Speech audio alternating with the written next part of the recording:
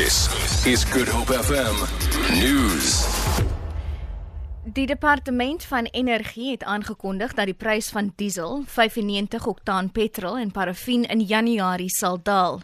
Die pryse van diesel sal met 76 en 78 sent per liter daal, terwyl die prys van 95 oktaan petrol met 3 sent per liter sal daal. Die prys van 93 oktaan petrol sal egter dieselfde bly. Die prys van paraffien daal met 84 sent per liter. 'n woordvoerder van die departement van Energie, Robert Make, sê die laer brandstofpryse kan toegeskryf word aan 'n daling in die prys van Brent-olie. Hy sê egter die swak rand het brandstofpryse met meer as 25 sent per liter beïnvloed. 'n Helikopter is ontplooi om 2 afsonderlike stappers van Tafelberg te red. 'n woordvoerder vir wildernis soek en redding, Johan Maree, sê weens die warm weerstoestande is hulle albei ontwater. Ons het 'n 60-jarige dame wat amper die bopunt van die platteklip paraffien bereik het en wat ernstig gedehydreer is weens 'n gebrek aan te min vloeistof drink. Haar toestand is redelik ernstig, krampe begin ontwikkel en daarom is die Rooikruis noodambulans helikopter ontbied. Nog 'n persoon, 'n manspersoon wat 'n bietjie laer af is, op dieselfde ravyn ook met die helikopter moet afhaal.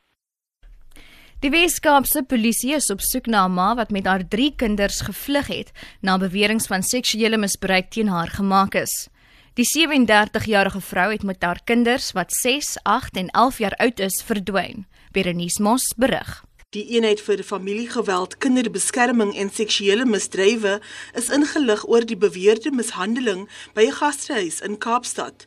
Voorlopige mediese ondersoeke het bewyse van misbruik gevind en die ma is daaroor ingelig waarna sy verdwyn het. 'n Polisiewoordvoerder FC van Wyk sê enigiemand met inligting oor die vrou kan die eenheid in Kaapstad kontak. Berenice Moss, SAK nuus, Kaapstad. Ten slotte 15 mense is die week op Weskaapse paaie in hegtenis geneem weens verskeie verkeersoortredings. Die provinsiale verkeersdienste sê hulle werk dag en nag om te verseker dat die provinsie se paaie veilig en alkoholvry is. Hulle het 'n beroep op alle motoriste en voetgangers gedoen om padreëls na te kom. Kobben August berig. Die verkeersbeamptes het sover sedert Maandag 'n totaal van 9.387 voertuie by padblokkades in die provinsie gestop en deurgesoek. 12 van die meer as 1.700 motoriste wat vir dronkbestuur getoets is in hegtenis geneem. Die hoogste alkohollesing was 1,33 mg per 1000 ml asem. Dit is in Brackenfell aangeteken. Die bestuurder was byna 6 keer oor die wettige alkoholperk. Nog 3 verdagtes is aangekeer op aanklagte van onder meer vals dokumente, beweerde omkopery en 'n openbare vervoerpermit verwante misdryf. Kobben August, SAK nuus, Kaapstad. Vir Good Hope FM nuus, ek is Shillen Barends.